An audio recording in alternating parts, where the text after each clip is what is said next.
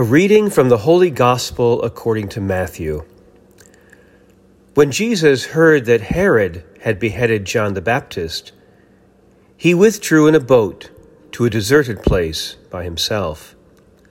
But when the crowds heard it, they followed him on foot from the towns.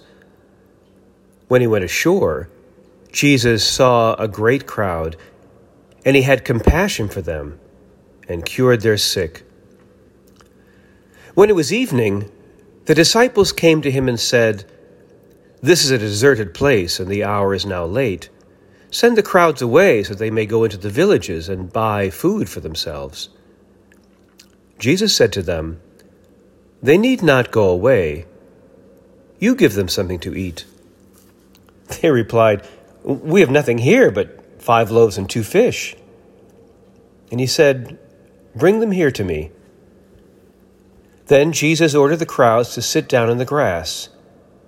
Taking the 5 loaves and the 2 fish, he looked up to heaven and blessed and broke the loaves and gave them to the disciples, and the disciples gave them to the crowds. And all ate and were filled. And they took up what was left over of the broken pieces, 12 baskets full. And those who ate were about 5,000 men, besides women and children. The Gospel of the Lord. We continue reading in Matthew's Gospel, but the lectionary skips over the banquet in Herod's palace, where the head of John the Baptist was served on a platter for dessert. But when Jesus heard about it, Matthew tells us, he withdrew from there in a boat to a deserted place by himself.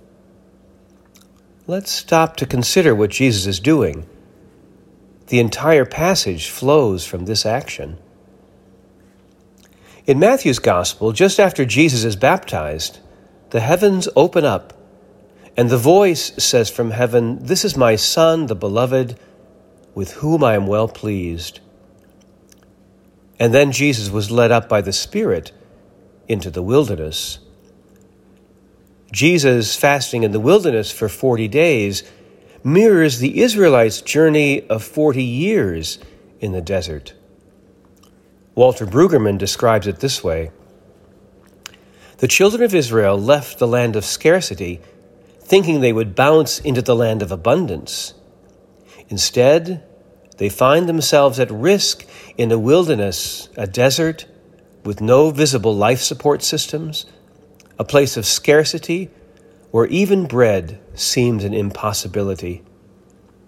Then, in this desert wilderness, bread inexplicably appears.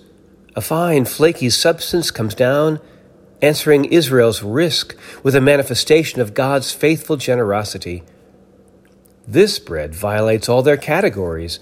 It overturns their convictions about scarcity and cancels their anxiety about hunger.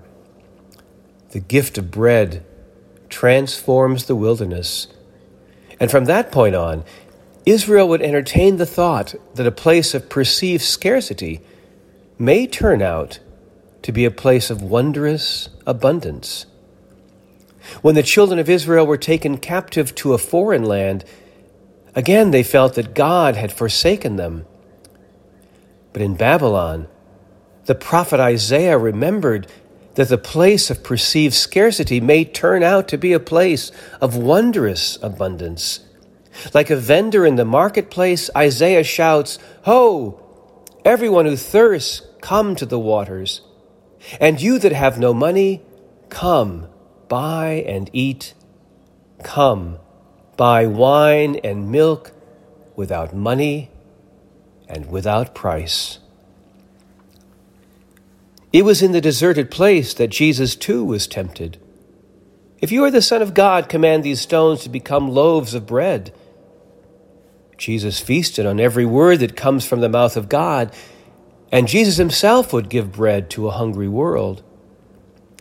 Jesus was tempted to make God prove that God would keep him safe, and to use the power of the world to accuse and divide, instead of gathering and restoring.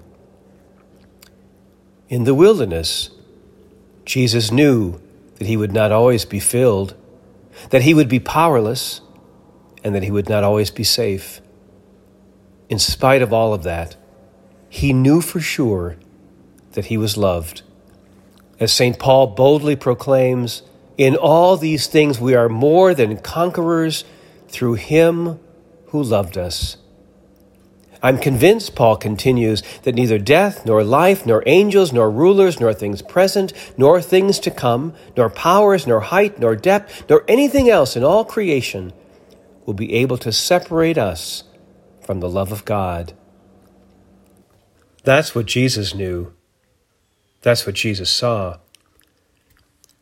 After the temptation in the desert, Matthew tells us that when Jesus heard that John had been arrested, he withdrew to Galilee.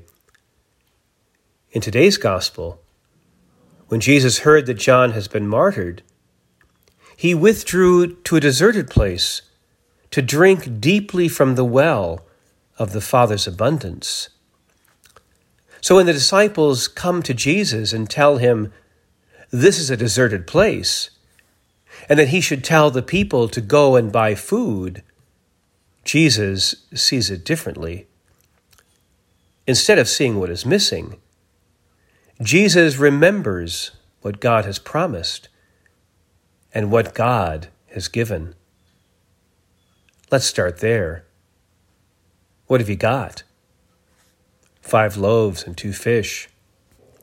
But what good are several rather insignificant acts of charity when there are multitudes dying of hunger? In response to such practical questions as, what good will that do? Whether 5 small loaves and 2 fish, 1 cup of cold water? The answer Jesus gives is always the same. St. Teresa of Calcutta's words ring true here. What we are doing is just a drop in the ocean.